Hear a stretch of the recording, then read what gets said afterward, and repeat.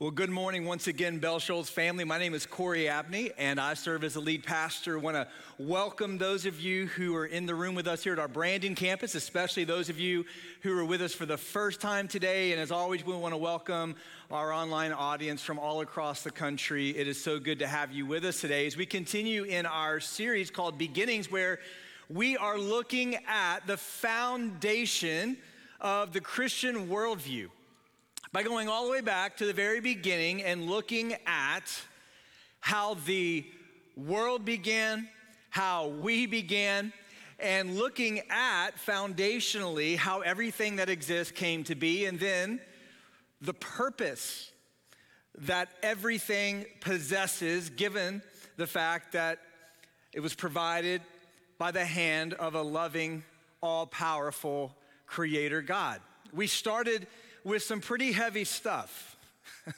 These past couple of weeks have found us swimming in the deep end of the pool. We had the very first week a conversation about the first days, the first days of creation. Last week we talked about the first people, and those are pretty weighty topics, thinking about the fact that the world is not here accidentally or coincidentally, that the world is here as a result of God's creative power and purpose. That's why we have order and complexity in the world today. The fact that men and women are here as a result of God's creative activity, the fact that we're unique and that we're created in the image of God, these are heavy, weighty matters. And so I'm pleased to tell you that today we're not going to be talking about anything that heavy. We kind of catch our breath here today and just kind of chill, have a much lighter topic as we talk about the first marriage.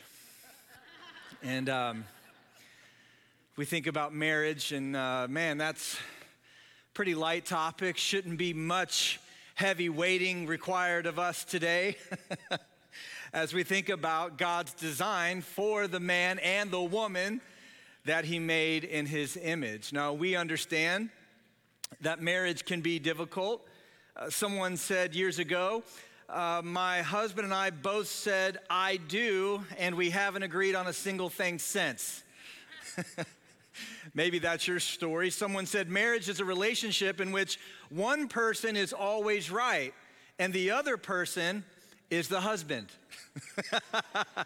Maybe you feel that at times, I don't know, but certainly marriage can be difficult. You hear in our society how hard marriage is or can be, that it ages you, that it's stressful, that it's taxing. We're prone to hear about all of these many difficulties, but I just want you to know today, as we begin, that my wife and I have been married almost 25 years, and our experience has been that marriage is not that difficult at all. It doesn't age you. Like, if you're doing it the right way, it's really not that hard. If you just do it according to God's design, it's not that bad. Let me give you an example. I brought a picture of my wife and I here shortly after we were married. You can see how happy we were, and it's great. To be married is great. And then, just to prove to you it's not that hard, let me just show you a picture of us at our 20-year anniversary. And see, you can barely see the difference there. See how happy we are? Marriage is, it's not very difficult, right? It's pretty easy. It's, I don't know. It's presented as more difficult than it. No, it can be tough. Two people coming together, lives intertwining, living together, supposedly forever, at least until the Lord's return, right? Or until death do us part, or one murders the other. Something like that, I think, is how it goes. We understand that this is a significant undertaking, but it's an undertaking that is under attack in our society like certainly never before, right? From multiple angles. Yeah, I get it. Marriage can be difficult, and for those of us who are married or you've been married, you understand there are definitely unique challenges, and we'll talk about this next week, but with the fact that you've got two imperfect people coming together, there are going to be days the coming together doesn't fit together all that well. But the question is it worth it? The question is, does God have a purpose in it? Because there are multiple angles of attack in our society. Listen, there are angles of attack, kind of going back to what we talked about last week, that says anybody can get married. Doesn't matter your gender, doesn't matter your identity. Marriage has been reduced to basically a glorified cohabitation with anyone that wants to, quote unquote, marry.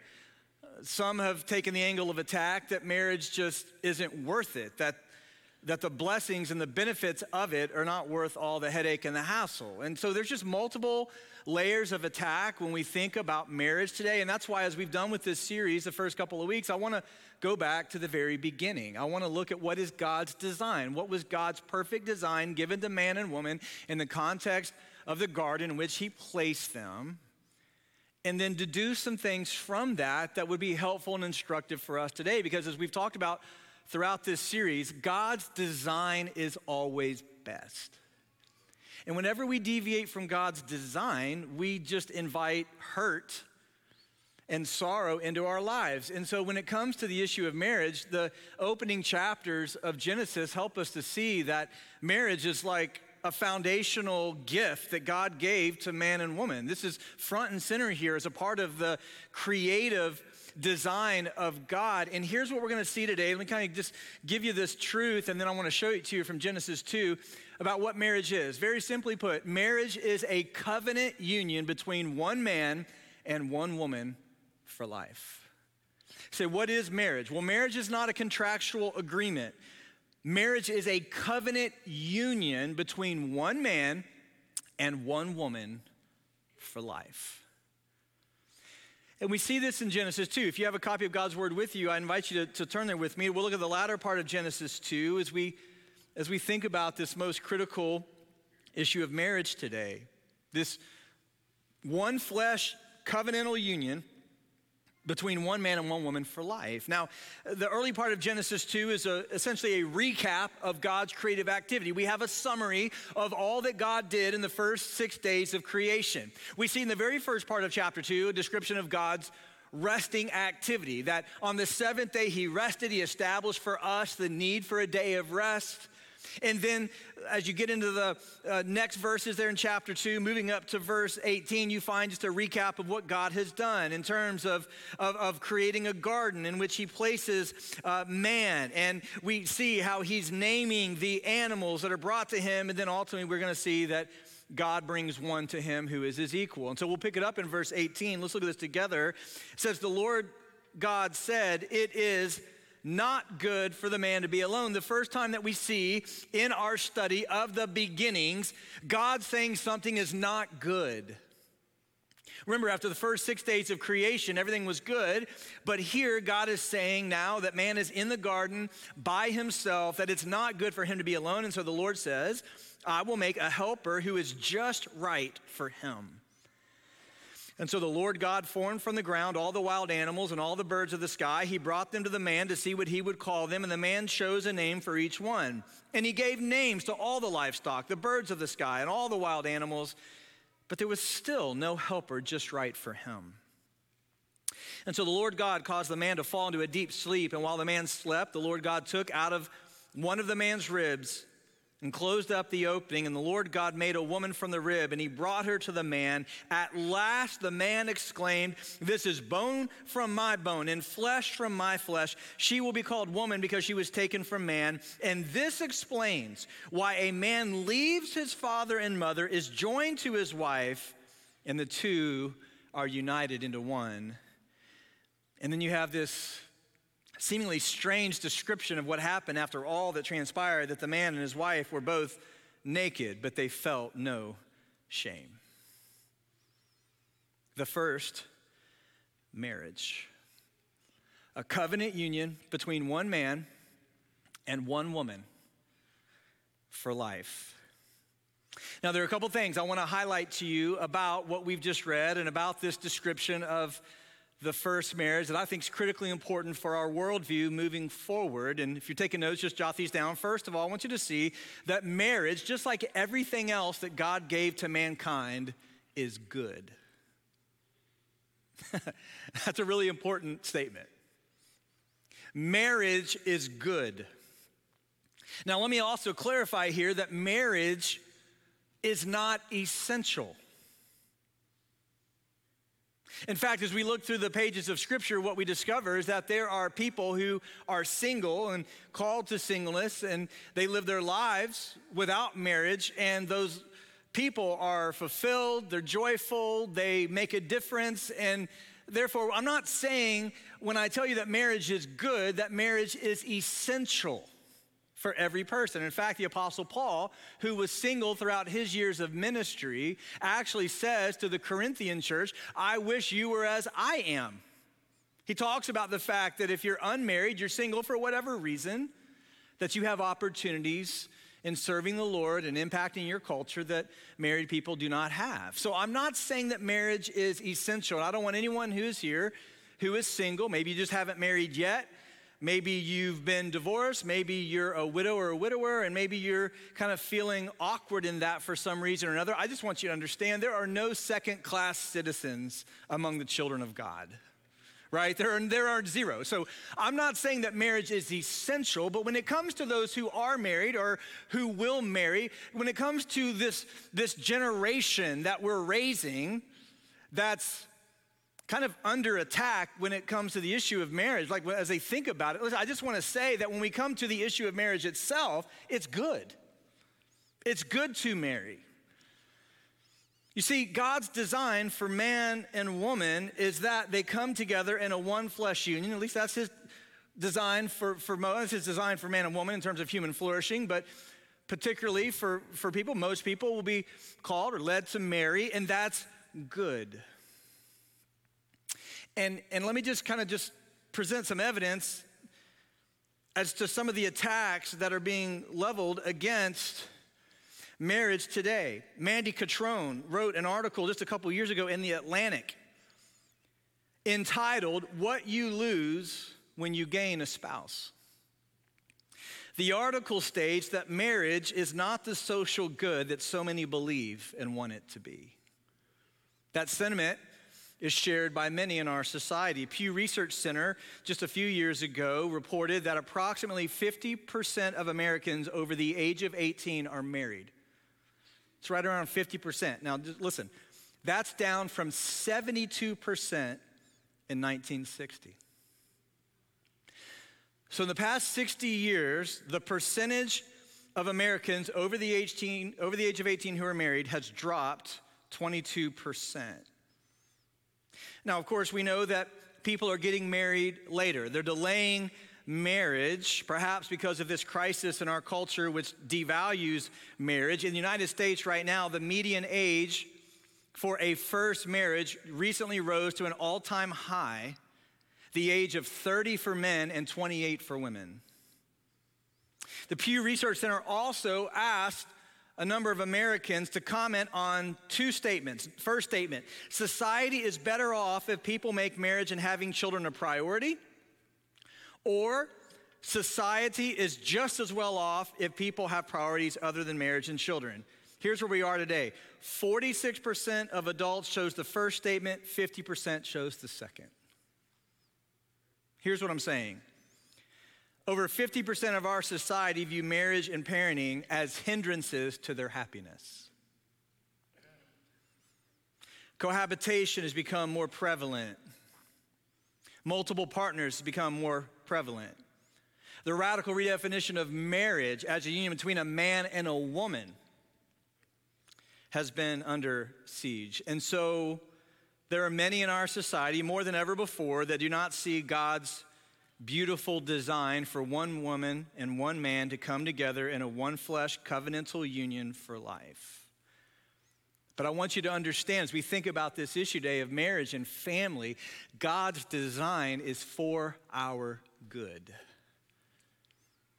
It's not that every single person has to be married, but it is to suggest that the natural outworking of a relationship between one man and one woman is marriage.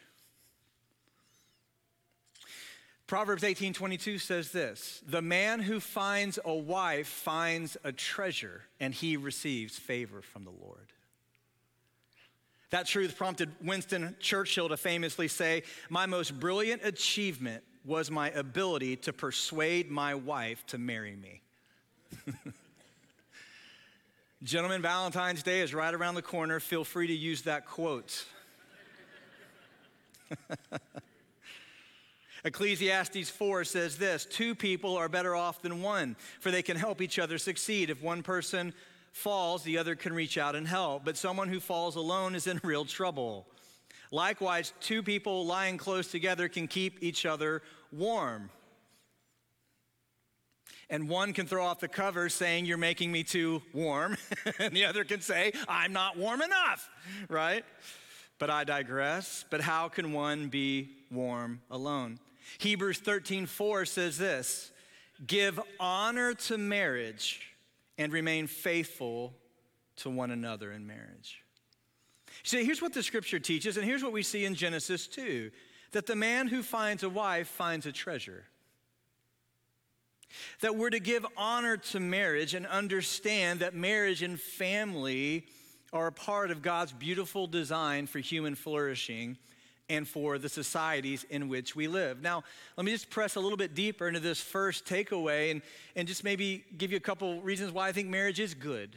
Like, why did God design us for marriage and design us for this covenantal union? Well, first of all, listen, the deepest companionship you will ever experience in life is the companionship that you will find in the context of covenant. The deepest companionship and the deepest fulfillment you'll find in human relationship is found in the context of covenant. And the deeper the commitment, the deeper the joy, and the deeper the fulfillment. See, there are many people today who engage in human relationship with another person in terms of a dating or a cohabitation relationship with a get-out-of-jail-free card in their back pocket. There's not the covenantal union. There's not the covenantal commitment. There's not the biblical model here of God's design saying, I am with you to the end, in sickness and in health, right? No matter what, my love for you is going to emulate the love that God has for us, which is unconditional, and I'm going to love you fully. I'm going to love you faithfully. I'm going to love you fiercely no matter what, and there's no get-out-of-jail-free card. There could be a get-into-jail murder card, okay, right, but there's no get-out-of-jail-free card, like if you're doing it right, okay, and so it's like, hey, I'm in it, and in that context, what you discover is a deep commitment that results in deep fulfillment. And here's the thing, there are many people today who want the joyful byproducts of a covenantal union without the commitment. And in the words of some wise person years ago, you can't have your cake and eat it too. Unless you're a Baptist and you come to an after-church fellowship, we know how to have our cake and eat it too.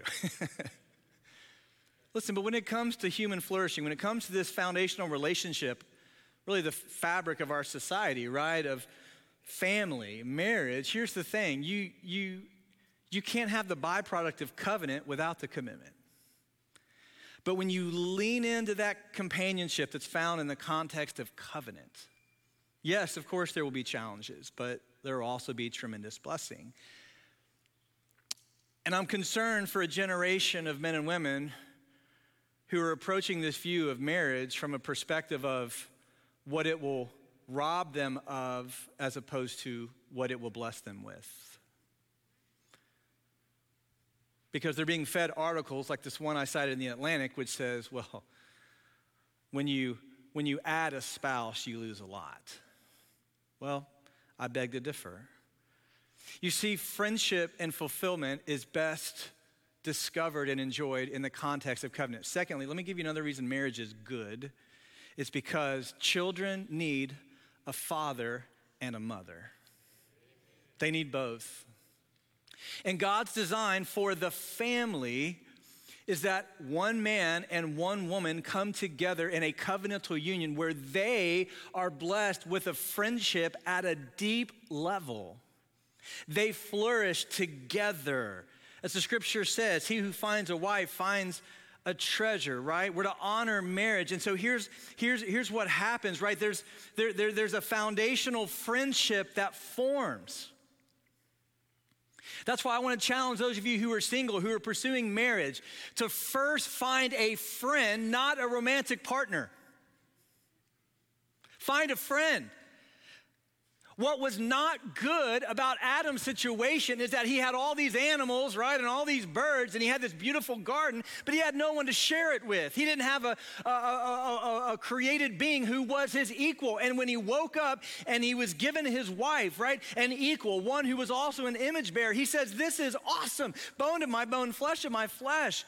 I now have one who is equal, a companion, and they could do life together. So listen to me, for those of you searching for your spouse, like first find a friend and someone you can share life together with. Don't buy into our culture that tells you everything's about sex and romance. You will figure the sex and romance out. Find a friend.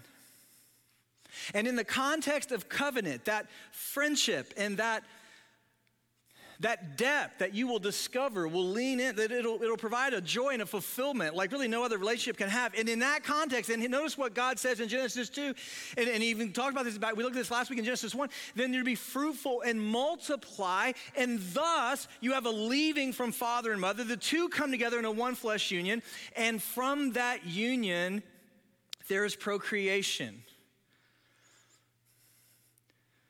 But the most important relationship in the home, parents, is the relationship between mom and dad. That's why God did not take Adam's rib and come back with a child.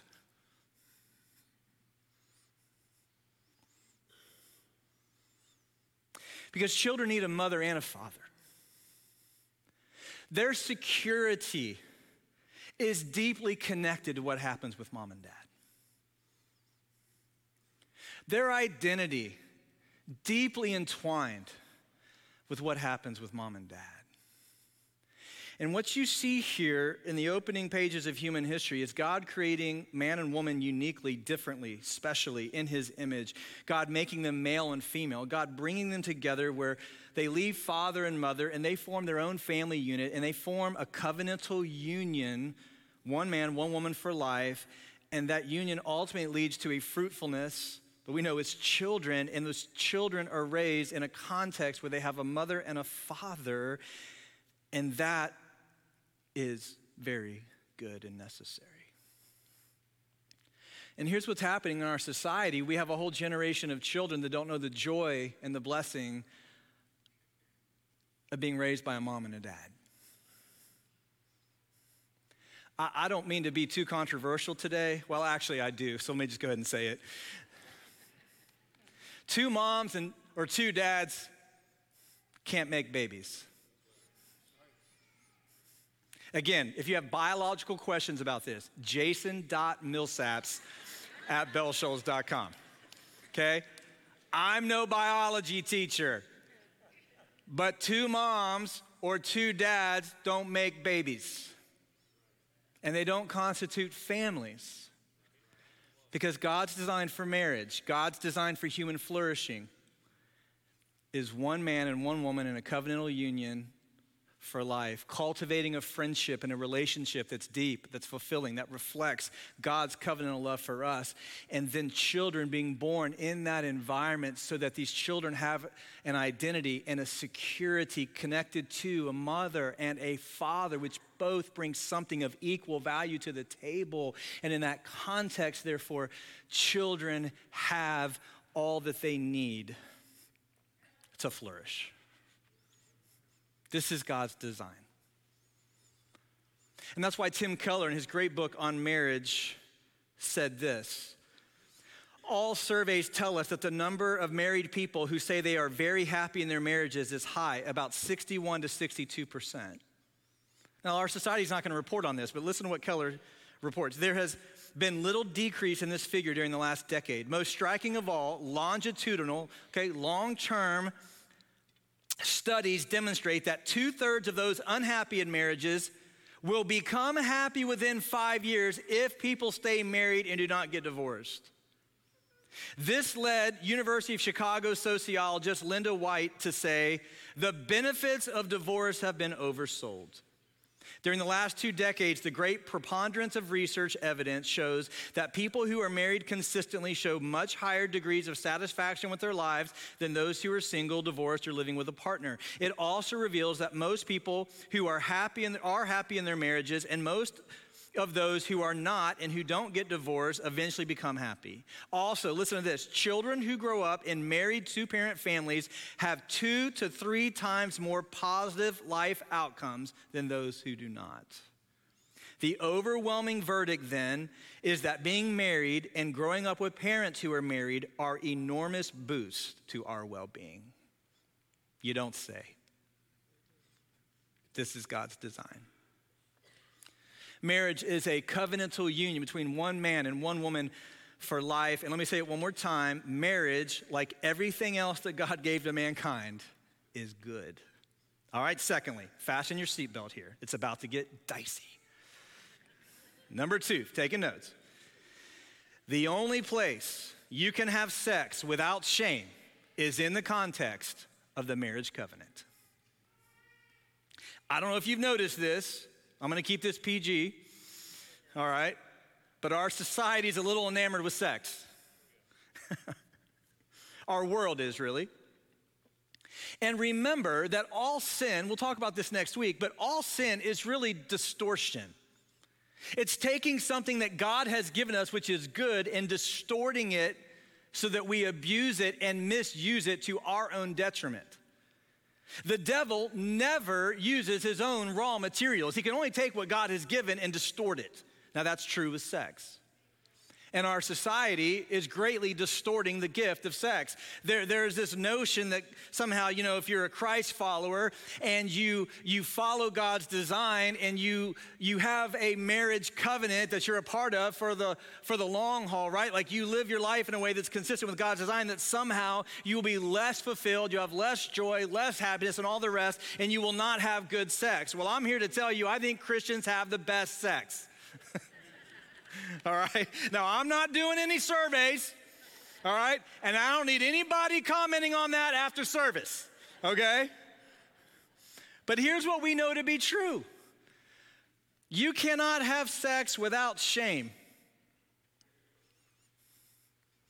anywhere else except in the context of covenant.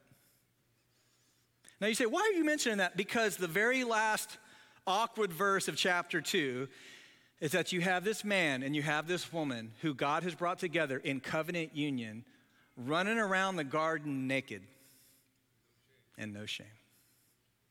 No reason to be embarrassed. No reason to be humiliated. No reason for insecurity. And what we discover here is that God has made us to have a one flesh union in the context of covenant that is fulfilling for the husband and the wife, and that results in human flourishing through the gift of children. And Jesus speaks to this. He speaks to the beauty of this one flesh union. Let me show you Matthew 19. Jesus says, haven't you read the scriptures? They record that from the beginning, God made them male and female, he said. This explains why a man leaves his father and mother and is joined to his wife, and the two are united into one. And since they are no longer two but one, let no one split apart what God has joined together. You see, God is not anti-sex. God is not anti-fulfillment. Listen, God has given us actually the most powerful conduit for joyful fulfillment, and it's only found in the context of covenant.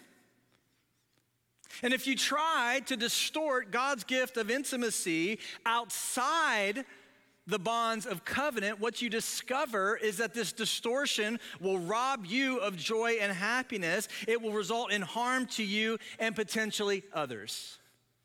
Because whenever you deviate from God's design, it leads to dysfunction. And so Jesus talks about this one flesh union, that we should not split that up. We should not take that lightly. And let me take you back to Solomon, right, the wisest man to ever live, to provide further emphasis that God is not anti-sex or anti-intimacy or anti-joy or anti-fulfillment in the context of covenant, right? He says this, drink water from your own well. He's not talking about water. And share your love only with your wife. Why spill the water of your springs in the streets having sex with just anyone? You should reserve it for yourselves, husband and wife. Never share it with strangers. All right, just roll with me on this. This is in the Bible. I debated this, but let me just let your wife be a fountain of blessing for you. Rejoice in the wife of your youth. She is a loving deer, a graceful doe. Let her breast satisfy you always. May you always be captivated by her love. Get that off the screen. Okay. Man, it's in the Bible, y'all. It's in the Bible. Jason.millsaps@bellshows.com. Now, there are actually a lot of other scriptures I could bring to the table here, okay? But I'm not that crazy. All right, so I just want you to understand that this narrative in our society that, well, if you get married, it'll weigh you down. If you get married, it'll rob you of what's best. Or if you get married, you know, you'll limit yourself in terms of who you can be with and all this. Well, I'm just telling you, whenever you deviate from God's design, it leads to dysfunction. And God has given the gift of marriage between one man and one woman for life, so that they have a deep union and connection that's not only emotional and relational, but it's physical. And that's where you'll find the best sex, the greatest joy, the deepest companionship. And so here's the thing. If we lean into where our society is taking us and we abuse intimacy outside of marriage, I'm just telling you, it leads to devastating consequences. Just look around. At some point in the future, I'm sure we'll talk about the suicide rates among those who delve into deep deviations from God's sexual design. If our society were honest, which it's not, what it would tell you is that all of this deviation isn't working. And the Apostle Paul talked about that 2,000 years ago. Because you know what, dear one? There's nothing new under the sun. Here's what Paul said in 1 Corinthians 6. Run from sexual sin. This is powerful. No other sin so clearly affects the body as this one does. For sexual immorality is a sin against your own body. And don't you realize that your body is the temple of the Holy Spirit who lives in you and was given to you by God? You do not belong to yourself, for God bought you with a high price, and so you must honor God with your body. Here's what Paul says. When you deviate from God's design with the gift of sex and intimacy, it's designed between one man and one woman in the context of covenantal union. Here's what happens. You bring devastating consequences upon yourself in ways that no other sin will bring into your life. And he says, hey, if you're a Christ follower today, by the way, you don't own a single thing in your life, including your body. It belongs to the Lord. And your body's the temple of the Holy Spirit, where the Holy Spirit resides. And therefore, we should glorify God with our bodies and lean into the beauty and the blessing of God's design, even when it doesn't make sense from a human perspective. And for those of you who are single, especially those of you ladies who are single and you're in a dating relationship and somebody pressures you to go into a certain room late at night, you just tell them, hey, listen, before we do that, I need to ask Jesus for his permission.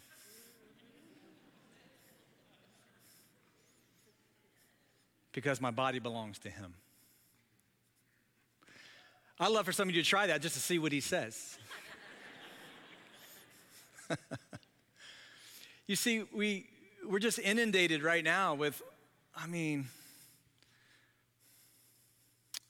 an agenda really of sexual freedom, relational freedom, be who you want to be, do what you want to do, that's what's going to make you happy, and it's all a lie. What will bring the greatest and the deepest level of joy and fulfillment to those of you who are called to be in a long-term relationship? Well, to be in a covenant union, not a casual relationship between one man and one woman for life. This marriage union is good. This marriage union is a safe, fulfilling place for sex. It's the only place you'll ever have sex without shame. And then lastly, just make a note of this. Here's the thing. This union, okay, will reflect the coming union between Christ and his church. And you'll discover in that union what it truly means to be loved by a God who loves unconditionally. Because you know what the ultimate purpose for marriage is? To show us the deep, faithful, sacrificial, and covenantal love of our Savior.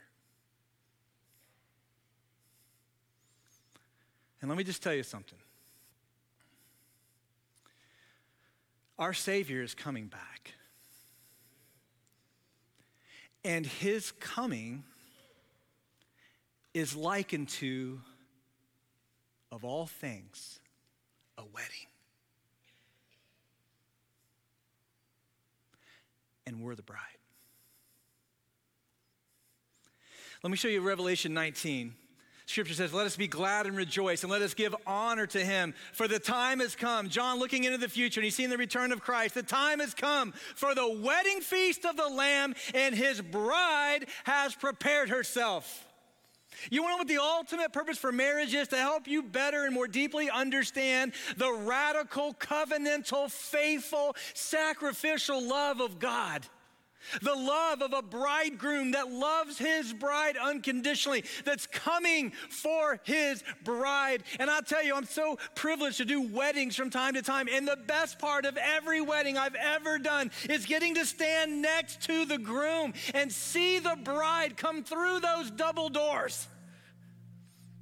And I always sneak a peek to see if the groom is crying.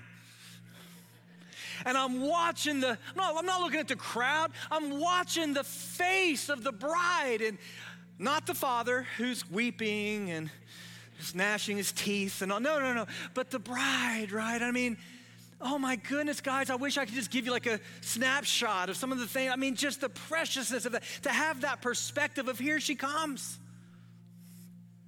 And every time with every wedding I've ever done, my thought is always the same. There's a greater wedding coming. And we're the bride, preparing ourselves for this eternal union with our bridegroom. And he's coming. And one day he'll be here, and we'll be together forever, face to face, in eternal glory. Why? Because he loves us that much. He's redeemed us by his own blood. He's conquered death and hell through his bodily resurrection. And he's given us his Holy Spirit as a deposit, as a guarantee. Oh, he is coming for us, his bride. And for those of you who are led to marriage, those of you who are embracing marriage, hey, real talk, I know it can be difficult. It's one sinner joined in holy matrimony with another sinner for life. But contrary to our society, can I just remind you today, it's worth it. For those of you who are called to it, for those of you in it today, it's worth it. Because in that covenantal union, yeah, you're going to learn a lot about yourself and what it means to love. You're going to learn a lot about yourself. You're going to learn about God's design, but you're also going to have a better understanding of what it means one day for a faithful, covenantal love, the love of God, to abide in you and to come and redeem you and to welcome you into eternal glory.